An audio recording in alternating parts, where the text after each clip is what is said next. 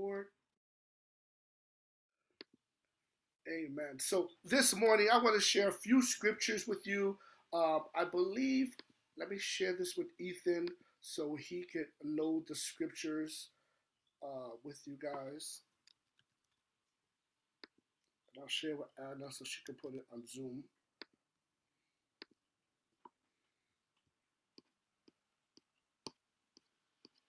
All right, so let's read from Ezekiel chapter 33. We're going to read verse 3 and verse 6. It says, when the watchman sees the enemy coming, he sounds the alarm and warns the people. So this morning, I want to just let you know that I'm going to share some insights because, I've been serving the Lord a long time. I pray for you frequently, and I believe I'm going to share some insights to warn you on how the enemy is coming to try to get you. Amen. Also, verse 6, it says, but if the watchman sees the enemy coming and doesn't sound the alarm to warn the people, he is responsible for their captivity. They will die in their sins, but I will hold the watchman responsible for their deaths. You see the pressure I'm on, fam? You see the pressure? See, listen, if I don't warn you, I'm responsible. So please forgive me when it sounds like, oh, Pastor Ed's in my business, or why is he rebuking me like that? Listen, every once in a while, I gotta keep it 1,000 biblically, and I gotta give you warnings so you can live your best Christ-centered life. The book of Luke, chapter 12, verse 15, Jesus says, and then he said to them, watch out, be on guard against all greed. Life does not consist, of money and he's warning them against mammon. All right, Ezekiel 33. Oh, I read that scripture already. Okay, my bad.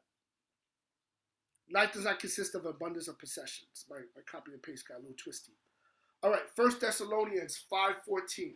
It says, brothers and sisters, we urge you to warn those who are lazy, encourage those who are timid, take care of those who are weak, be patient with everyone.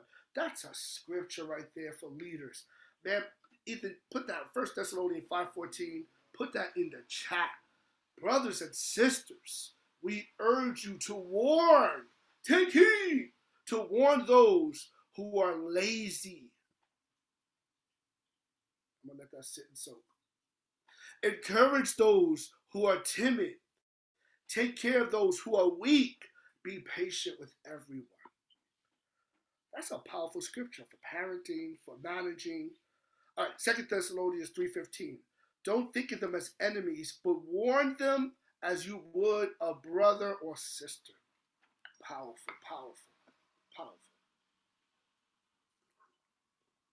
1 John 2:26. For I am writing these things to warn you about those who want to lead you astray. Jesus' closest disciple. He wrote a letter and he goes, I'm here to warn you about those who want to, there's still people who want to lead you astray, fam. So there's a guy, a powerful pastor out of Philadelphia, he wrote, Dr. Eric Mason. And he was talking about how pastors have to warn people because if we don't pastor the people, Charlemagne will. If we don't pastor the people, YouTube influencers will. If we don't pastor the people, rappers will. And so it's 3 main ideas. Maybe Ethan can put it in the chat. I'm going to warn you today about little foxes, false prophets, and focusing too much on yourself. Little foxes, false prophets, and focusing too much on yourself. So let's go to Song of Solomon, chapter 2, verse 15. Song of Solomon is a poetic, beautiful book. It's a wild book, amen? You definitely, when you read Song of Solomon, you definitely want to read it with blueletterbible.com and follow the commentary as you read along, because there's a lot of prophetic metaphors between this woman and her love, who's like royalty, and the church and Christ.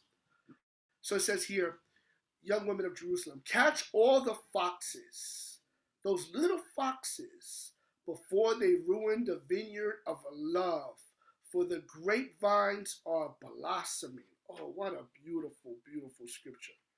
What a beautiful scripture.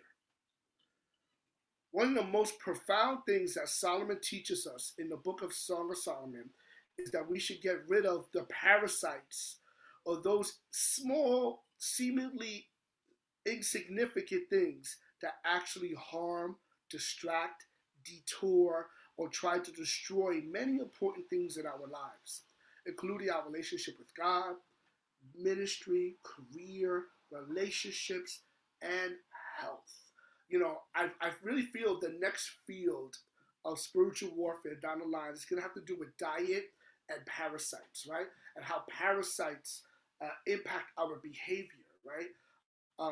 This is thing taxoplosis, and it was saying that people, a certain amount of people in motorcycle accidents seem to have this certain parasite that often found in home cat owners, right? It's just so much about parasites. But the thing is, it says we got to watch out for the small things. I like what it says here: the foxes, the little foxes that want to destroy the vineyard. Solomon uses foxes to illustrate the damage that seems small, but that could bring major problems to our life. And, we have a vineyard of our career. We have a vineyard of our ministry. We have a vineyard in our relationships. And we got to watch these foxes, fam. And it's symbolic. And sometimes marriages are impacted by a third voice. It could be a coworker. It could be an in-law. It could be a neighbor. It could be a sibling. And it'll be those third voices that are often the little foxes. In our career, it could be a bad, toxic boss. It could be a coworker, passive-aggressive coworker. Sometimes it's the little foxes that ruin our vineyards. Can I hear an amen? Because the grapevines are blossoming. And so sometimes the enemy tries to destroy things in its genesis, in fragile states. And so we have to be protective. We have to pray. And we have to think about, how can the devil attack me? Is it because of isolation? Is it because of my viewing?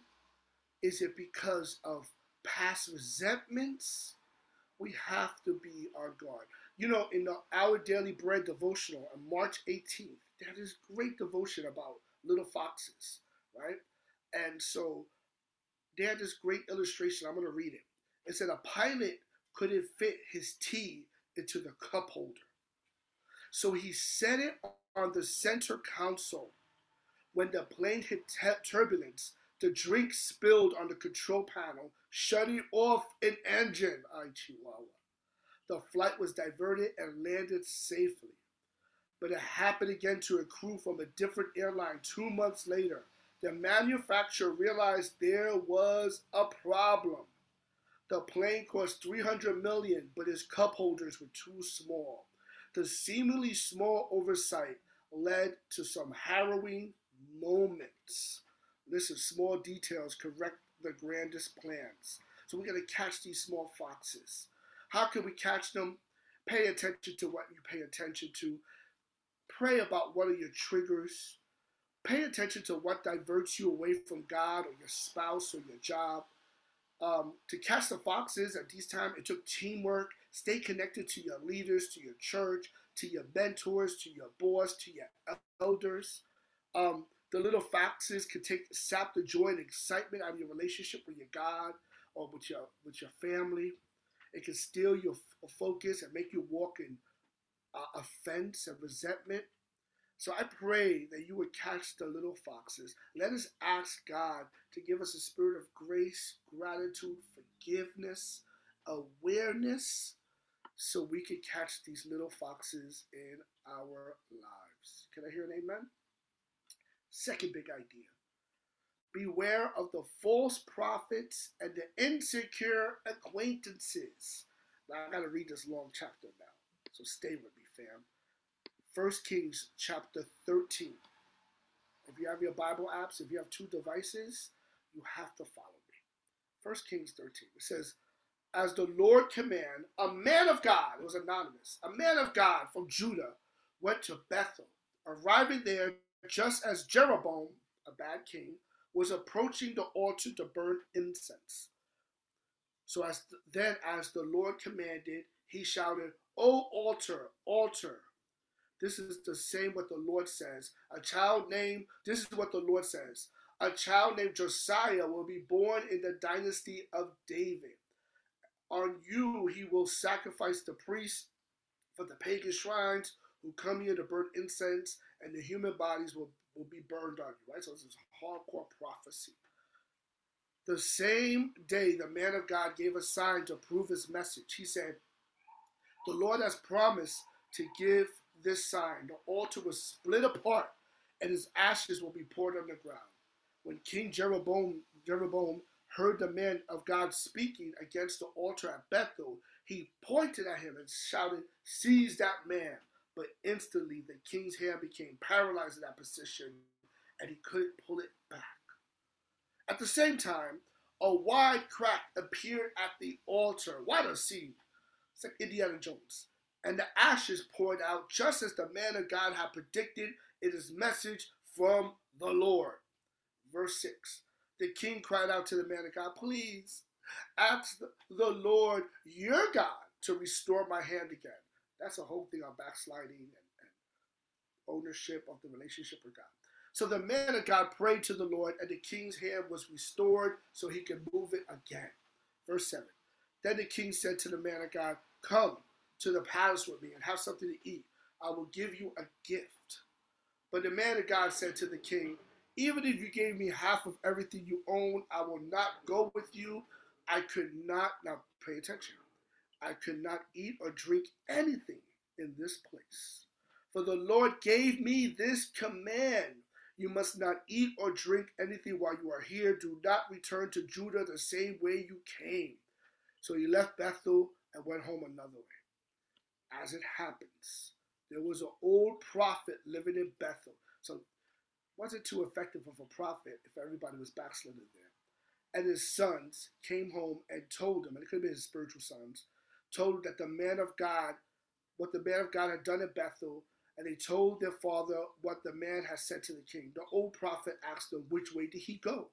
So they showed their father which road the man of God had taken. "Quickly, saddle the donkey," the old man said. So they saddled the donkey for him, and he mounted it. Then he rode after the man of God and found him sitting under a great tree. The old prophet asked him, "Are you the man of God who came from Judah?" "Yes, I am," he replied. Then he said to the man of God, "Come home with me and eat some food." Now remember, he can't eat. "No, I cannot," he replied. "I am not allowed to eat or drink anything here in this place. For the Lord God gave me this command: you must not eat or drink anything while you are here, and do not return Judah the same way you came."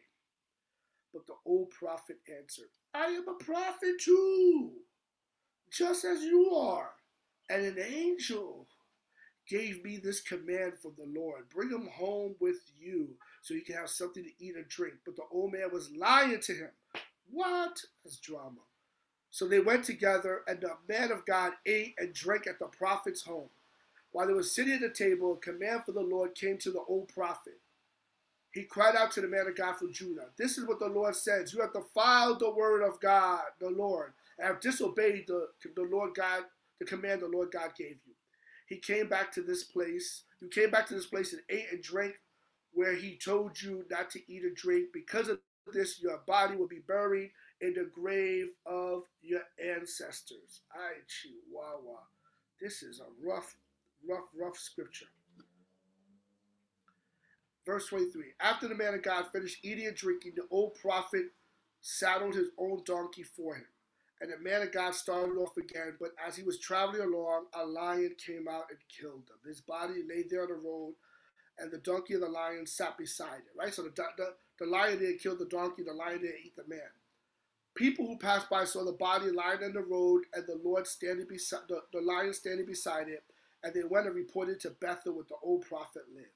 So when the prophet heard the report, he said, "Is this the man of God who disobeyed the Lord's command?"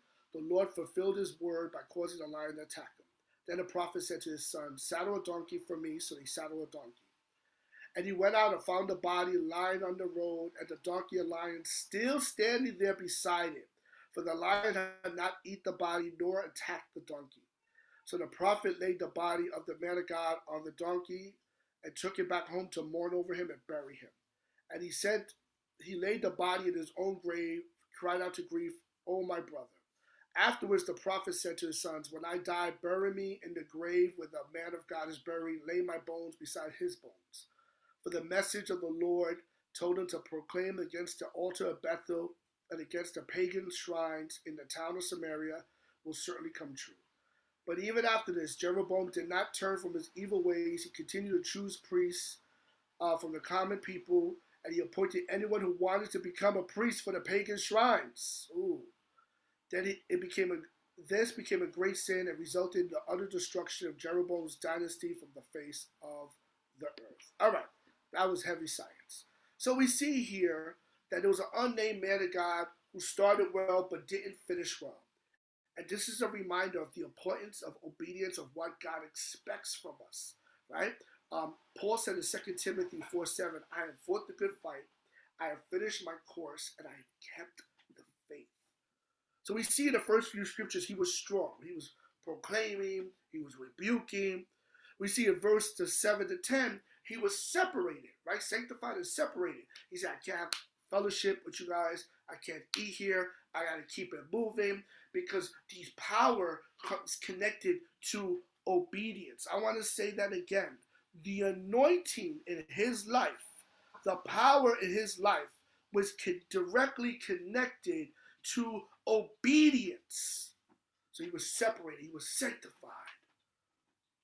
We have to, this sanctification process, this anointing, there's a price, fam. There's a price. There's a price for the prize of the promise, precepts, and power, and prophetic insight and foresight that God wants to give you. There is a price. There's a degree of separation. There's a degree of sanctification. And we see here, he was swayed. Another prophet came and said, "I'm a prophet too." And so, fam, this is it. You got to be careful. This is why I'm always telling you, Apostles' Creed, the Gospel Summary, the meta narrative of the Bible. We have to study this for the rest of our life and rely on the Holy Spirit to give us discernment. Because many other Christians are going to tell you, this is what you should do. This is what you should follow. You should give $39.95 a month to this ministry if you want to get blessed. Or you should relocate and move to this place because this is where the blessing is at. We have to be careful. And I say that because I recognize and realize that many of you are not going to be in this church for the rest of your life. And so whatever your next chapter is, I pray that you will walk in discernment. Now, it's not just church stuff. We get distracted. See, he said, "I'm a prophet too." Sometimes we get distracted because somebody says, "I'm a Christian too." I know a man of God. He was in a small church. I know two people in my career who you have to be careful of the insecure acquaintances. I know people in my career. I know this one lady, powerful in the DOE, and she said, "I used to go to this church. I did everything. And they prophesied, I married this man. I married this man. He was a terrible husband. He was a hypocrite. And I did everything in the church. And they took advantage of me. And then I found myself divorced and alone. And nobody from the church called me." These pastors abuse their influence over this young woman. She was like 18, 19 years old. I know another man of God. He was in a small church, and they prophesied he was going to be with this woman. He had a baby with her, and it was just drama. The whole time was drama. See, these pastors want to build their church more than they want to point you to Christ. They're pointing you to the vision of the church more than the mission of Christ. So we have to be careful. Say, "I'm a prophet too. I'm a Christian too." And then, fam, you got to be careful with your culture. Because some of us, our culture is our idol. "Oh, I'm Trinity too. I'm a dad too. I'm a woman too. Woman power. I'm Bordy too. I'm Dominican too." And so that our guard goes down. Our discernment goes down. And we let go and we drop our spiritual armor. And that's when the devil comes in and tries to attack.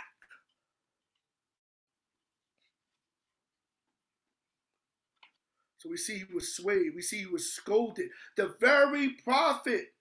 This prophet lied. I saw an angel. That's why you gotta be careful with these ministries. Oh, I saw this. I discerned this. This means this. This means that. Listen, you follow Jesus.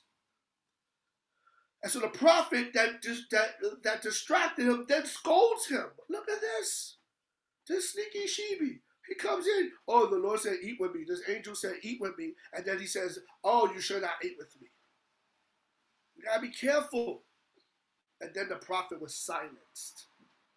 This prophet had a great ministry ahead of him, but he was silenced by his own disobedience because of a lack of discernment. Not every great man and woman of God is wise. Not every great man and woman of God is wise. And that's why we have to continue to know God, continue to trust the Holy Spirit. That's why we can't grieve the Holy Spirit, fam. We got to stay close to the Holy Spirit. Right now, wherever you are, say, Holy Spirit, forgive me if I grieved you. Or what I talk about, what I listen to. I pray that the Holy Spirit's voice will be amplified and raise the value in my mind and my heart. All right. So the third big idea is don't focus too much on yourself. It's not about you, fam. Don't let pride be your guide. Colossians 3:2, it says, let heaven fill your thoughts. Don't spend your time worried about things down here. This is why we need good systems of stewardship. A good system of stewardship, a good set it and forget it in your finances, in your health, in different aspects, affords you the opportunity to spend more time with the Lord. And to let heaven fill your thoughts. James 3:16 says, wherever there is jealousy or selfish ambition, there you will find disorder and evil of every kind. People who are self-obsessed are people who are often jealous and selfish. There's a lot of antisocial behavior going on. There's a lot of bad behavior going on in this world. Don't let it get on you, fam. Stay focused on the Lord. One of the greatest lessons in life you can learn is to be unselfish. This is how my marriage has survived. Anna and I have chose to become unselfish. This is how I survive in ministry. I've chose to become unselfish. And this is a process that's going to take the rest of our life to truly catch. But the good news, God doesn't leave you alone to learn how to be selfless. Romans 8:26 says the Holy Spirit helps us in our weakness. So never stop. Don't get caught up with self-obsession. You know, sometimes the most visionary people are the most self-obsessed people. This is what I'm going to do. This is what the Lord has done in my life. This is what the Lord has for me. What I want.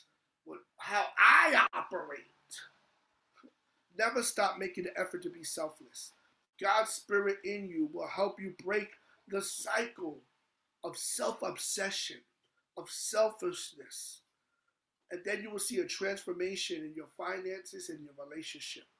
Selflessness brings out the best in others, in our relationships, in our career. You know, God doesn't want you to think less of yourself. He wants you to think about yourself less.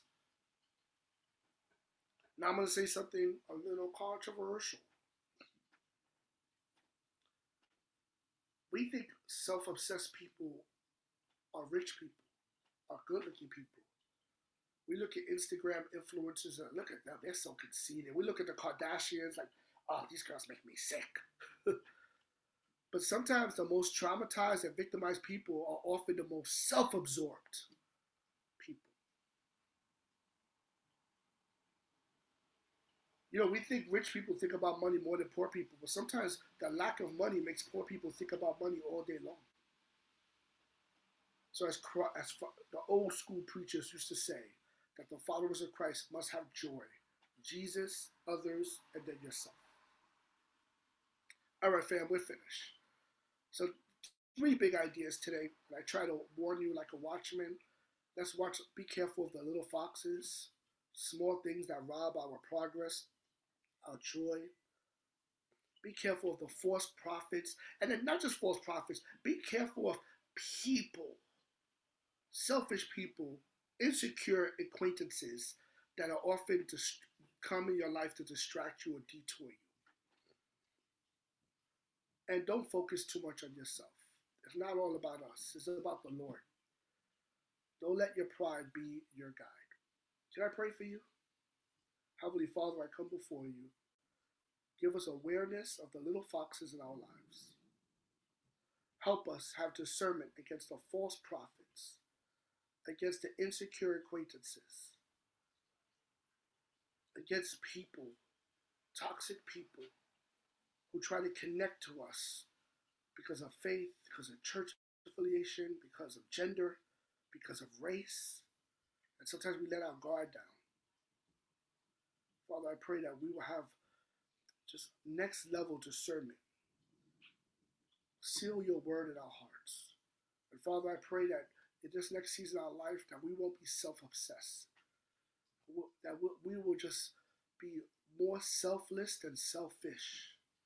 That we'll recognize and realize it's not about us, it's about you, Lord, and what you're doing in us and through us.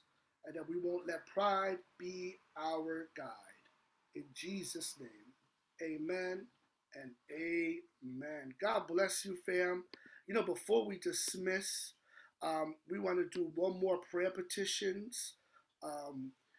If anybody has any prayer petitions, me and Sister Anna will lock arms with you.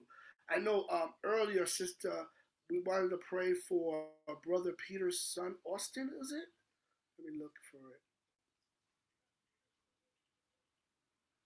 Brother Peter's son, we want to lift up Brother Peter's son, Austin, in prayer. If anybody has any other prayer needs, please tell us in the chat. We're going to spend another minute waiting. Sister Anna, did you get any insights from the sermon that you would like to share from your perspective? Yes, wow, such a great sermon. And I know that I always encourage you to share what God has put in your heart